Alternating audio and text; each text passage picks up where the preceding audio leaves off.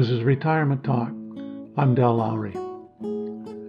The mind of a teenager is a pretty common phrase. Usually this means that there's very little mind involved. Silly or naive decisions follow one after the other. Sounds like a businessman, that's for sure. Another common phrase, usually meaning profit and loss, is the only thing that matters in life. Kindness and caring and sharing have nothing to do with the real world. That's a college student speaking.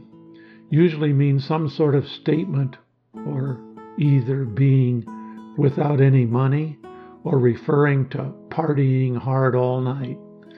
What does it mean to be retired? Is there such a thing as a retired state of mind? I'm trying to think if there really is a retired state of mind. My guess would be that there's something that is unifying among the retired. However, just like the teenager, businessman, and college student, generalizations fail most of the time. The opening statement about these three tend to be more of stereotypical descriptions rather than accurate statements. They lie, and perhaps that is the way it is with all generalizations. One thing I notice about most retired people I talk to is their enthusiasm for living. It seems to me like a certain exuberance emerges about whatever path they have chosen to take. As soon as I write that, I can think of exceptions. People who wander around listlessly and seemingly aimless, looking for direction and ambition. My experience puts this type of retiree in the minority. Their state of mind is frazzled and without base. Fortunately, that is not the way it is with most of the retired people I know. The retired state of mind that continually emerges in my path is the one of satisfaction, acceptance, and enthusiasm. These people know what it is to smile, to enjoy a slow walk, a recreational bike ride, or a game of cards.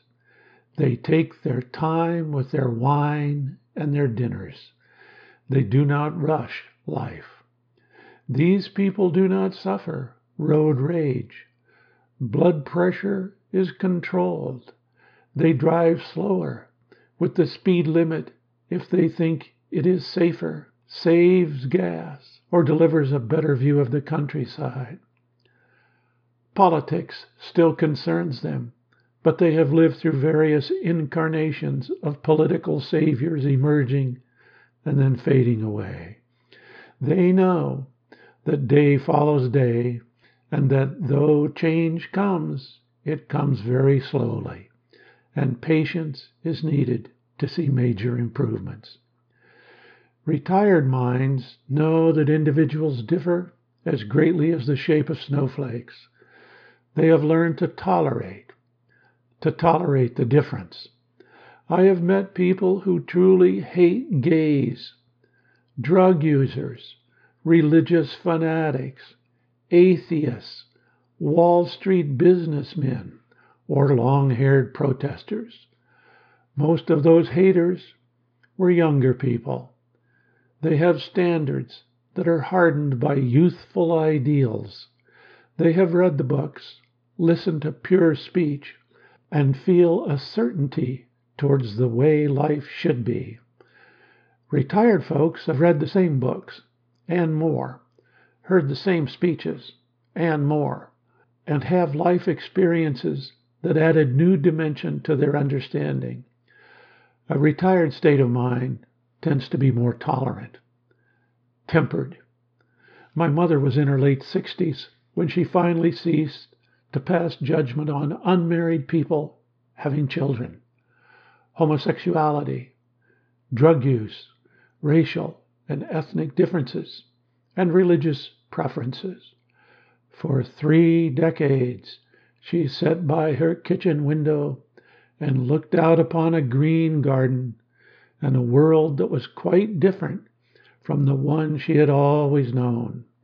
Her mind settled, her judgments mellowed and broadened.